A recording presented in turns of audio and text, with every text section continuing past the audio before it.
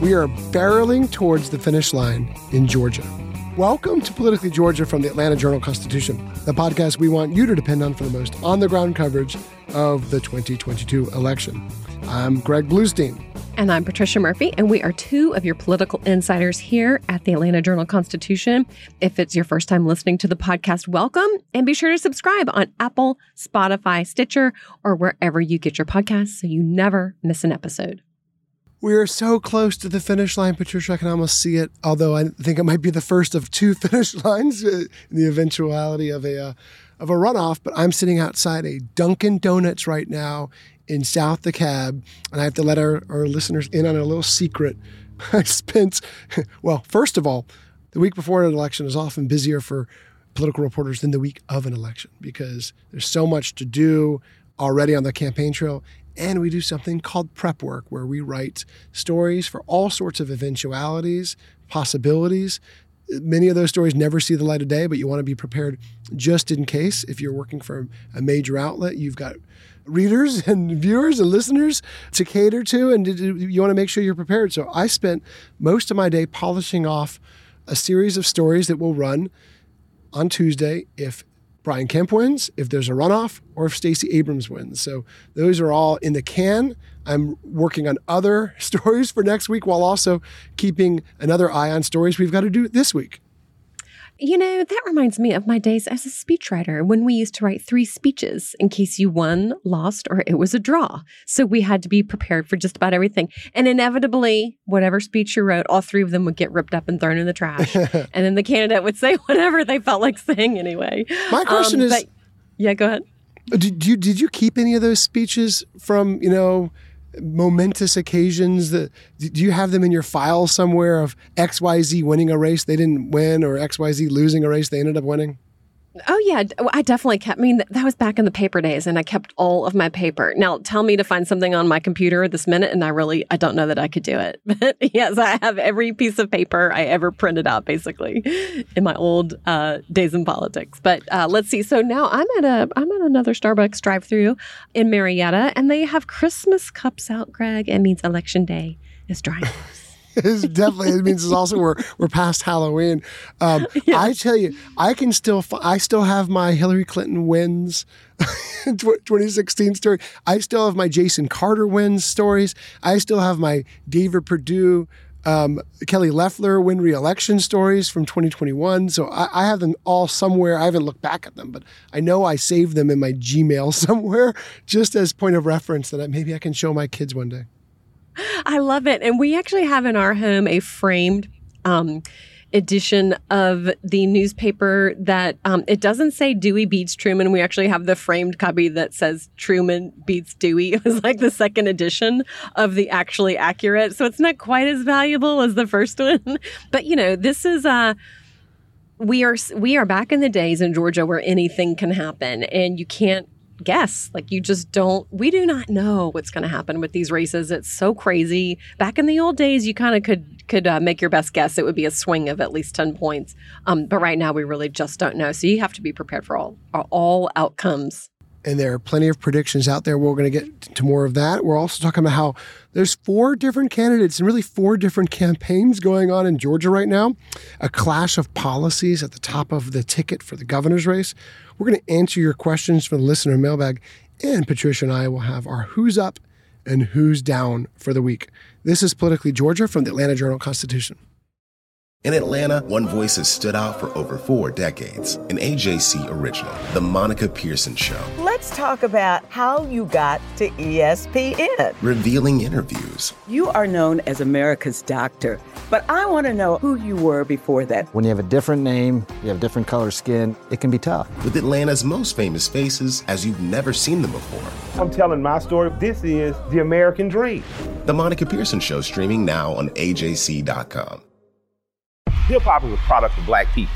It's a product of black song and celebration. The Atlanta Journal-Constitution presents hip-hop's most pulled elements are pulled from the South. A Southern hip-hop story. We always go back to that moment of the Source Awards. Everybody wants your rhythm, but they don't want your blues. The biggest names in hip-hop. Atlanta is still the mecca for hip-hop. 50 years. No one can deny one film. The power of the South now. The South got something to say. Streaming now at ajc.com/hiphop. It has been a crazy busy last few days. I'm even having a hard time keeping track of what day it is. I know a lot of our listeners are having the same issues. We've been out all over the campaign trail, just trying to keep tabs on what's going on with all the different candidates running. But Patricia, it strikes me, and I think you'll have a similar opinion, but as we go out to these different campaigns, we're seeing 4 different candidates with 4 different strategies. I haven't quite covered an election quite like this one before, where there's a split ticket dynamic. So you're seeing a significant number of Republican voters saying they're backing both Brian Kemp and Raphael Warnock, or at least withholding their support from Herschel Walker. And, the strategies are in full display. And I don't know, it's just very striking to me. Yeah, and it's not just 4 different strategies. I would say on the Republican side, at least, it is like 2 different worlds. It really is like being inside. The crowds are different. The tone is different. It's not just the policies and the approach that are different. Herschel Walker and Governor Brian Kemp are so different on the stump. They're talking about totally different issues. And also just their approach to what they're talking about. Herschel Walker is so aggressive. He is so aggressive toward Raphael Warnock. The people in his crowds are really into that, and they feed off of it. And they, it feels sort of like 2020 when it was just sort of us against them. And Governor Brian Kemp's crowds is a little, it's much more, it's not sedate, but it's just more traditional. It's like a Chamber of Commerce event where everybody's excited, but they're talking about tax cuts and property taxes and sort of the minutia and mundane things of policy and governing. And but I will say also, boy, talk about a group of people who feel so good. They're afraid to feel as good as they feel right now about their chances on Tuesday. Republicans across the state are saying, wow, I feel too good. I'm scared. I feel so good. I'm scared it looks so good for us right now. So we will see if that optimism is well-placed or misplaced. But right now, Republicans in Georgia, no matter what campaign they're on, really feel like Tuesday is going to be a good night for them. And let's start with Governor Kemp, because we've said this, we've talked about this on the show and covered it in our digital and print pages.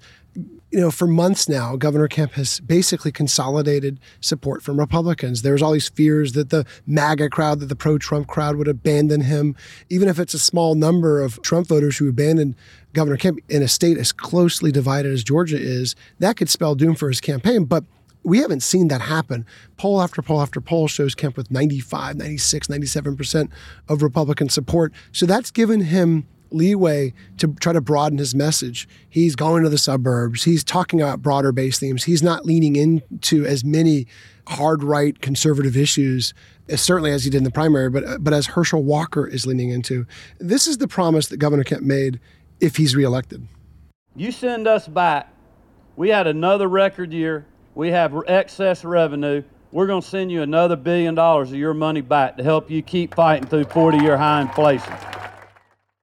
Patricia, that's sort of the message we've been hearing from him. He's not talking about abortion, of course. He's not talking about guns or any of the issues that animated his 2018 campaign and really his 2022 primary.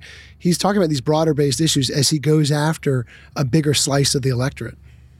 Yeah, and when he was in Marietta today, that was a pretty traditional Republican crowd. Older, white, is also kind of in the middle of the day, so who else is going to be there?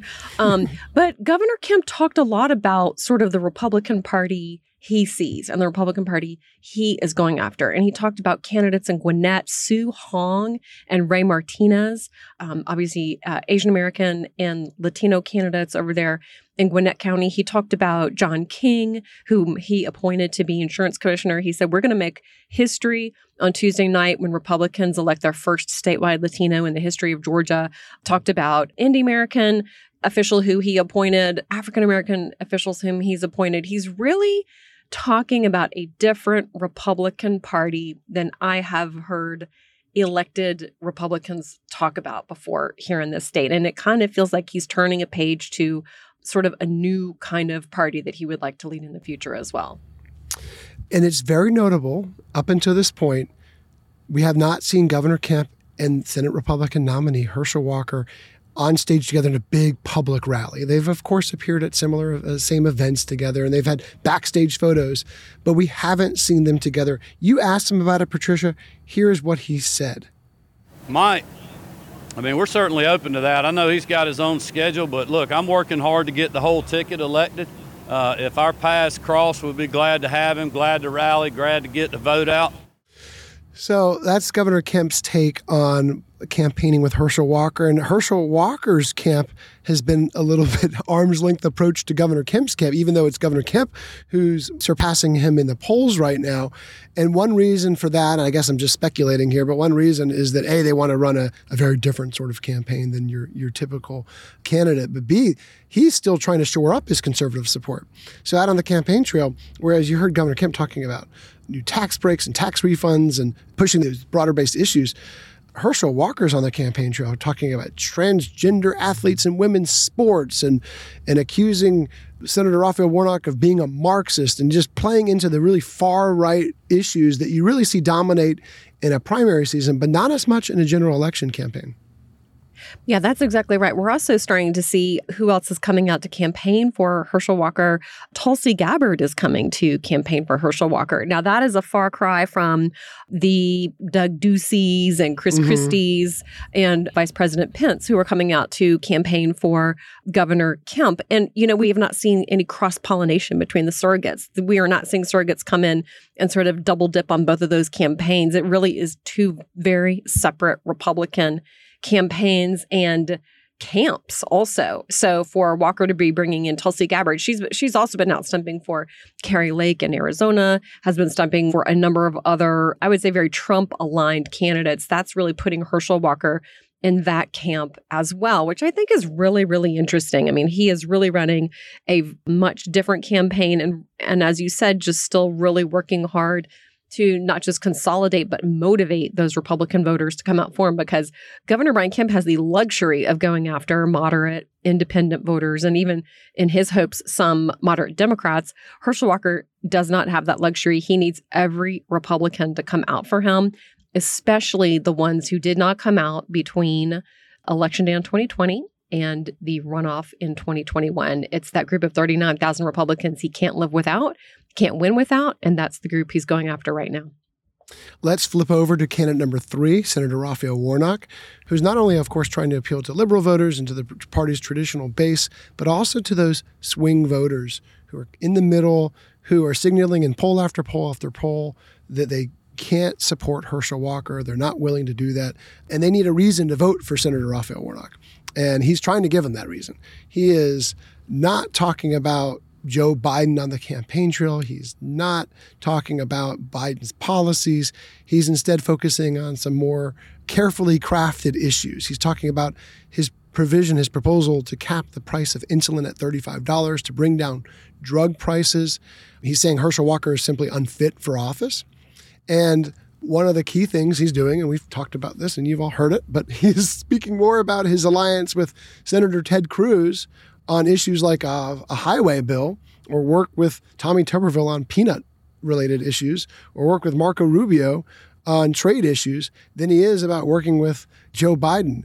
And of course, that is just crafted to try to make those kind of in the middle, skeptical Walker-type Republicans who might be voting for Governor Kemp but are really worried about Herschel Walker. That is tailored to help win them over.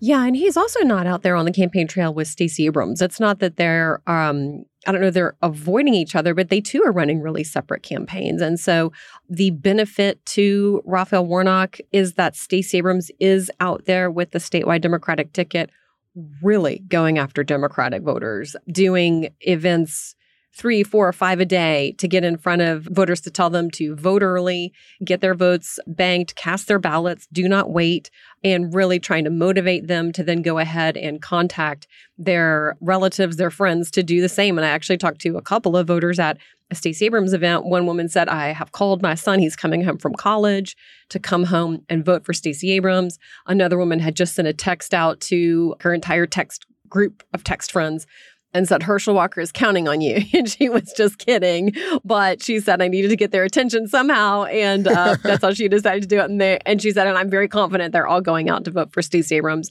and Raphael Warnock. She offered that they're voting for Warnock in the process as well. So by splitting up in this way, Warnock can really, he can know in the back of his mind that Abrams is out there really pumping up the Democrats that he is not getting in front of. And when he's getting in front of different groups, he's sort of doing a plus instead of a game of subtraction. And of course, her mobilization strategy is different than Senator Warnock's as well. She's cut back on TV ad spending these last 2 weeks of the race while he's continuing to spend $4 million plus each week. And her campaign says that they're shifting some of that money towards digital and a more grassroots organization. And of course, she built that campaign apparatus back in 2018 that propelled her to a near win against now Governor Brian Kemp, and she's credited with helping build the infrastructure in 2020 that helped get those two U.S. Senators, Ossoff and Warnock, across the finish line. Yeah, but what's so interesting is that when we talk about the ground game, Republicans, I feel like they felt like they had a real wake-up call in 2020, and many of them have told me specifically of the feeling of starting to try to get their voters back out in those runoffs, those Senate runoffs. And they were outmanned literally 100-1 by Democrats on the ground who had come into the state to do door knocking and to do calls, texts, anything that it took. And so Governor Brian Kemp has his own field operation, has his own door knockers, has his own canvassing operation. He's not doing it in concert with the state Republican Party that was sort of running, kind of running point on that operation in 2021. He's going it alone, and I think really has no interest in leaving his fate to somebody else, especially in the state GOP.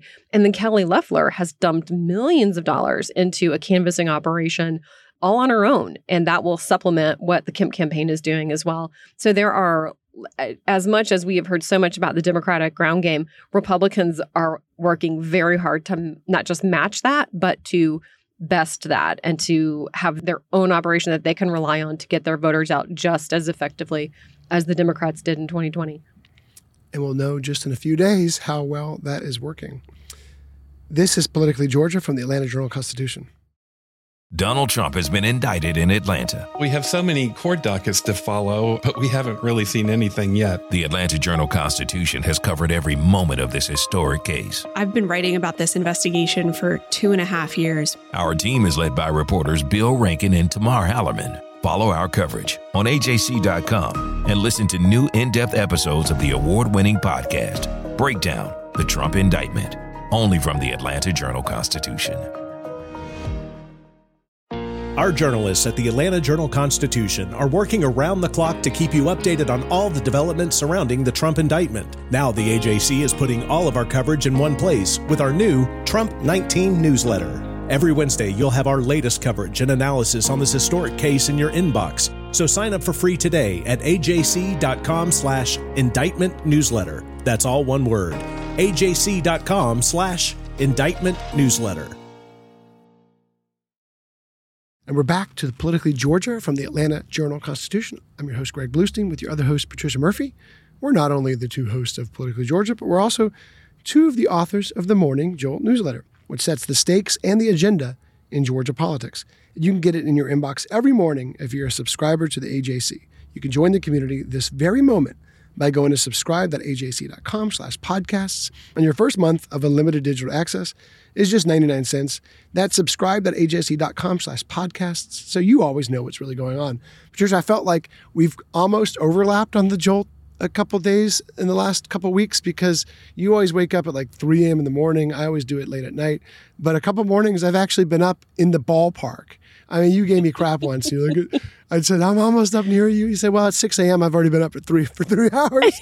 But still, if I'm up at 5:30, that's pretty early for me. And that is early for you.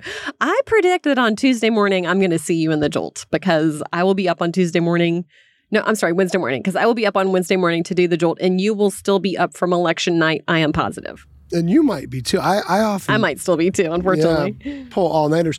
Although, and we'll talk about this in we've had a lot of special episodes, but we'll have a few more over the weekend and into Election Day. But we'll talk about some of the election changes, which at least promise quicker vote counting. That doesn't mean we'll have quicker results. That doesn't mean we'll have quicker calls. But there were a number of changes embedded in Senate Bill 202, the election rewrite, that push county elections officials to do a quicker count of elections. So there's a chance we have earlier results, but there's a chance we go on for days like we've done in years past. I don't want to think about it. We will take it as it comes. We are hoping for early results and firm decisions from voters. Your AJC crew is ready. Okay, Patricia, you were just talking about Stacey Abrams and her campaign strategy, which is leaning in to left. She's embracing Joe Biden. She's embracing some more liberal policies than we've heard Senator Warnock talk about. And I want to get into a little bit more of that because we have a weekend story this week already out on AJC.com about the vast policy differences between Governor Kemp and Stacey Abrams. I mean, this is not an election where they're differing on just a handful of key issues like we've seen in some years past in Georgia. They have completely contrasting philosophies on just about every important issue in Georgia, from election law, the economy, education, healthcare, criminal justice, guns, abortion. I mean, you name it. I quizzed a few veteran Capitol observers to ask them if they've ever seen a contrast this stark before, except for in 2018, of course, when they had their first matchup. And Neil Herring said, I can't think of a single thing. The one thing that really came up in the last debate was they both said they'd acknowledge the election results. But that's about it. That's about where the overlap stops between them. Yeah, and that's so interesting because when you think about where we started with this campaign and some of Abrams' earliest policy issues, it almost seemed like she was following in Kemp's footsteps on a couple of occasions. One of her earliest proposals was to also have a teacher pay raise, but a bigger one, and to also have a law enforcement pay raise, but a bigger one. So it was very similar themes and very similar directions that she was heading in. But then, of course, as time has gone on, she has really, really delineated and laid out her policy positions. And I mean, literally more than 100 policy positions. And many have a connection to the economy, but they are also really steeped in progressive ideas and values and really looking to push the kinds of policies that she's always been for. I think also, take something like her position on law enforcement is so interesting to me. She's been accused so many times of wanting to defund the police. She has never said, no, that's not true. She has said, no, that's not true, but I also want to insist on accountability. And then in a last debate that she had with Governor Kemp, she talked about she didn't have all of the sheriffs on her side because she doesn't think that sheriffs should be able to go out and get Black people off the streets, which some sheriffs want to do, she said. She wants to make sure that law enforcement have the resources they need, but also the accountability to ensure that criminal justice is a part of the equation. And so that's really essential for her to do, to continue to speak to the Black communities that she has always spoken to. That is something they are listening for. So she has always taken a very, very nuanced approach to a number of issues. I think abortion is another example where she has said that she would, draw the line for restrictions at viability, but that doctors should be the ones to determine viability. And she would never, ever, ever put a time limit on that or a week limit. She said that's up to doctors. And so it's a much more kind of intellectual, nuanced approach to policy and campaigning. But I think it also has made it harder for her in many cases because it makes it easier for Republicans to kind of demonize some of the things that she is saying. If you listen to the full context or the full quote, it's often not what they're saying she said, but it is a much different approach than you will get from almost any other candidate out there right now. Yeah, and as you mentioned, they have such conflicting approaches to these key policies. She wants to expand Medicaid. Governor Kemp says it's too expensive and inflexible in the long run. She wants to repeal his gun laws, his permissive gun stances. He, of course, says that's part of his public safety package. She wants to roll back the anti-abortion restrictions. He said he, of course, wants to leave them in place. But I think one of the biggest differences between the two, among those other very big differences, are how they want to spend a $6.6 billion plus surplus. Let's listen to what Stacey Abrams said. It's like we struck the Powerball, and I'm asking each of you to put 5 on it, because together we can spend that money on the people of Georgia. That's why I'm running to be the next governor. And here's what she said about her proposal to give teachers a hefty pay raise. That a governor who makes certain that we invest a starting salary of $50,000 for every new teacher.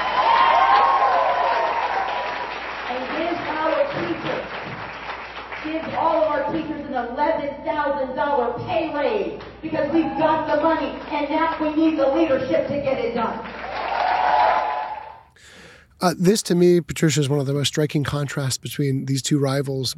Stacey Abrams feels like this $6.6 billion surplus is a once-in-a-generation windfall that she can use to push what she calls generational changes to the status quo in Georgia, while Governor Kemp has a much more reserved approach. He wants to give back to about $2 billion of that and save most of the rest. We haven't heard exactly how he wants to spend the other $4 billion or so of that surplus, if at all.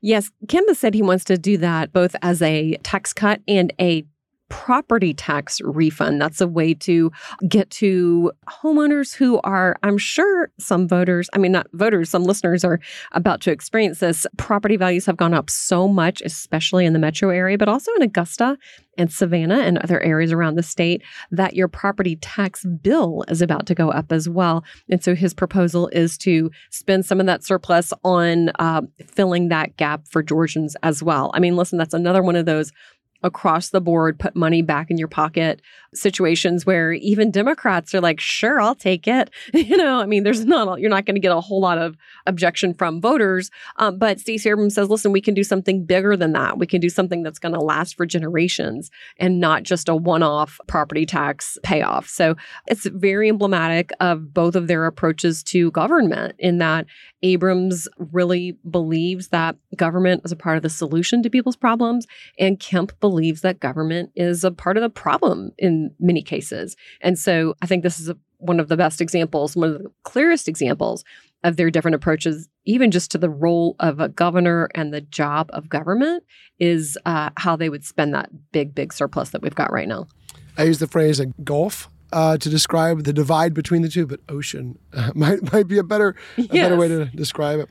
Okay, Patricia, it is now time for our favorite segment of the week. I think this is our favorite. It's my favorite. It used to be Who's Up and Who's Down, but now it's the listener mailbag. You can't even see me dancing this time because our cameras are cut off. But I'm pretty sure the music is my favorite part of the episode. Shaney B wrote it himself. I did. Composed and written by Shaney B. It took him years. This was his masterpiece. You can now call the Politically Georgia podcast hotline anytime. Leave a question and we'll play it back and answer your question right here on the podcast. The number is 770-810-5297. That's 770-810-5297. Shane, we got so many questions this week that your interns were just exhausted. So we picked the very best one. Yes, one. But it's one with two questions. We got a phone call from Dee Dee in Atlanta. So here's the first part of Dee Dee's question. I love the Politically Georgia podcast. I love reading the Jolt. I have two questions. My first is, during the Republican primary, Gary Black said he could not or would not support Herschel Walker. Has he sticked to this position, and are there other prominent Republicans who have also said they could not support him? Dee Dee, it's a great question. Gary Black has not changed his position. He maintains and has never said otherwise. He is not voting for Herschel Walker, and he declared that in no uncertain terms.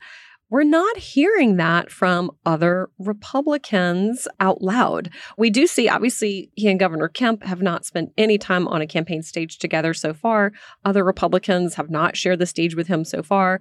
However, Governor Kemp has said that he will be voting for Herschel Walker. So, the limits of their distance from Herschel Walker, that stops at the voting booth. They're voting for him no matter what's come before. And I think they will be joined by millions of Georgians. Yeah, Dee Dee, I love your question. Gary Black told me that in Alto, Georgia, beautiful Alto, Georgia, just a few days before May 24th primary, when, of course, he went down in defeat to Herschel Walker. He said, look, he can't vote for someone who has a violent history with women. He said it was disqualifying to him. I've tried to get him to elaborate since then. I reached out to him not long ago, a couple days ago, really, just to see if he had comment on the latest abortion allegations. He said, basically, I'm going to stay out of that one. He's not commenting. But I do see him a lot. I saw him in Gray, Georgia on the campaign trail at a law enforcement luncheon that many bipartisan officials showed up at. I'd say Patricia's right. We've heard from really no other Republicans saying they won't vote for Herschel Walker. But there's one semi-exception, Lieutenant Governor Jeff Duncan. He has been one of the GOP's loudest critics of Herschel Walker, but still he has not said whether he'll vote for him or not. He said that basically the jury's still out. And he was at a luncheon that our colleague Maya T. Prabhu covered earlier this week, where we thought he'd give a little bit more of an explanation of his stance, but afterwards he told her he still has not made up his mind, but he does know one thing: he won't be voting for Senator Raphael Warnock. Or for Burt Jones. We asked him if he planned to endorse Burt Jones for lieutenant governor, which is his current job, Jeff Duncan, and he said, no, I'm not. I haven't been asked, and I wouldn't do it anyway. All right, ready for part 2? Oh, yeah. My second question is, I have loved reading Greg's book, Flipped, and I'm wondering if Patricia has any plans for a book after this election. I hope so. That's all you, Patricia. Dee Dee, I feel like my mom might have put you up to that question. I do have an idea for a book. It doesn't have anything to do with this campaign cycle, but it does have to do with leadership and public service, and I will keep y'all posted if anything ever comes of it.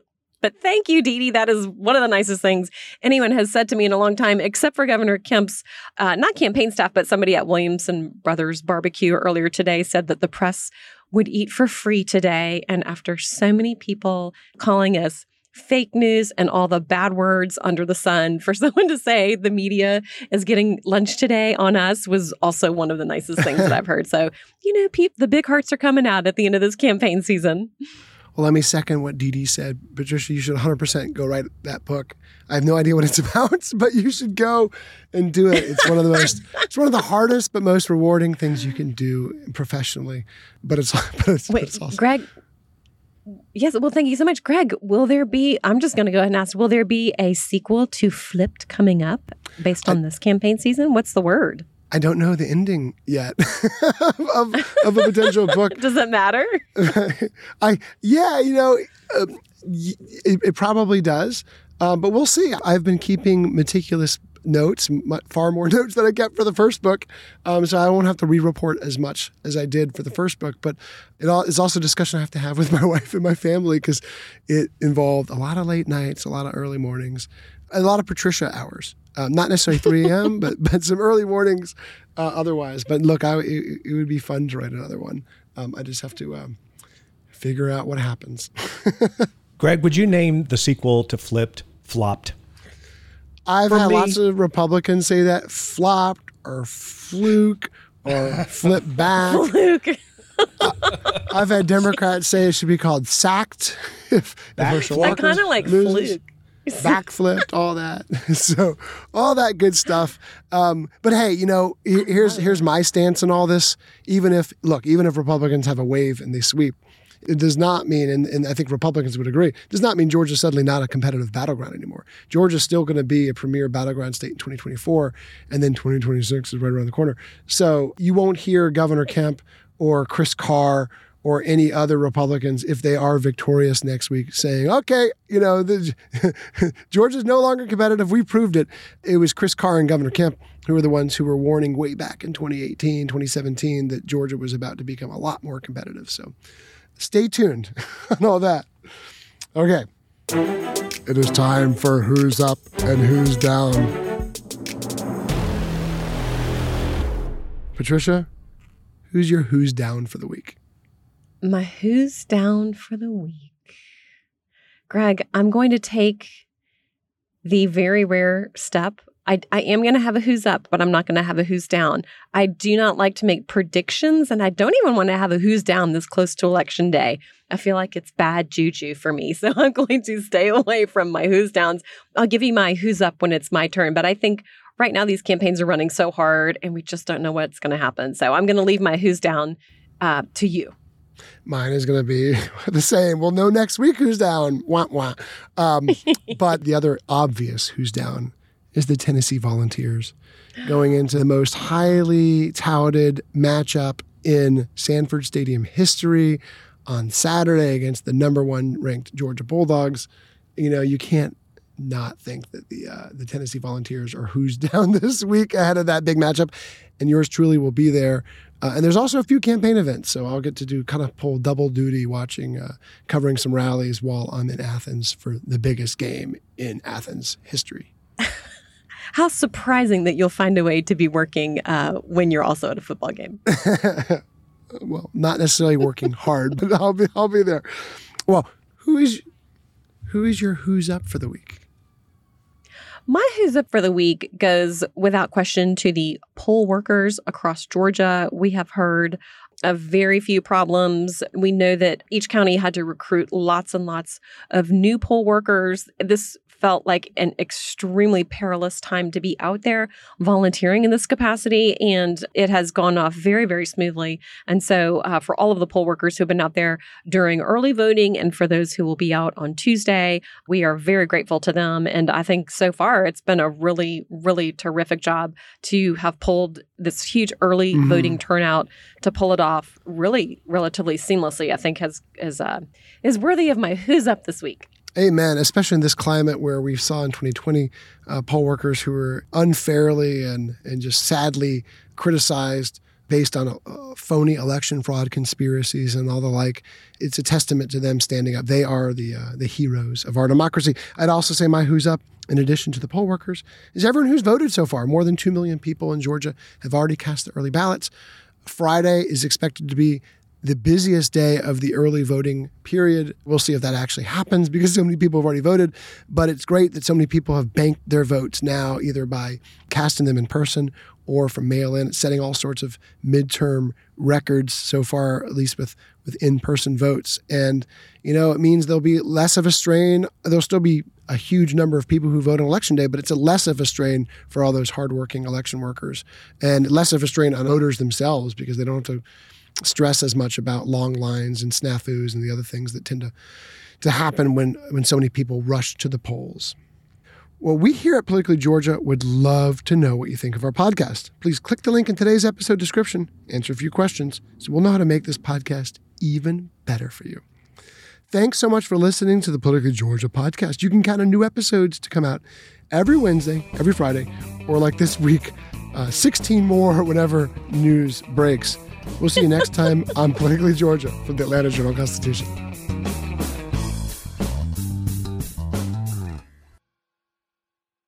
I'm Ernie Suggs, race and culture reporter for the Atlanta Journal-Constitution. And I'm Nedra Ravone, lifestyle columnist. Atlanta has been known as the Black Mecca for so many years, but that means something different to everybody. It means everything to me. I've been living here for 24 years, and I am still amazed at how rich the city's Black culture continues to grow. Every day I wake up, I learn something new. Well, you all can learn something new by subscribing to the Atlanta Journal-Constitution's new newsletter called Unapologetically ATL. It's all about the people, the events, and the entertainment happening in Metro Atlanta that Black people might want to know about. Like historically Black colleges and universities. Atlanta's thriving art scene. And the city's growing neighborhoods. Wherever you live, we want to hear from you. We want to hear what issues are important to you. So subscribe today at www.ajc.com/unapologeticallyATL. Only from the Atlanta Journal-Constitution.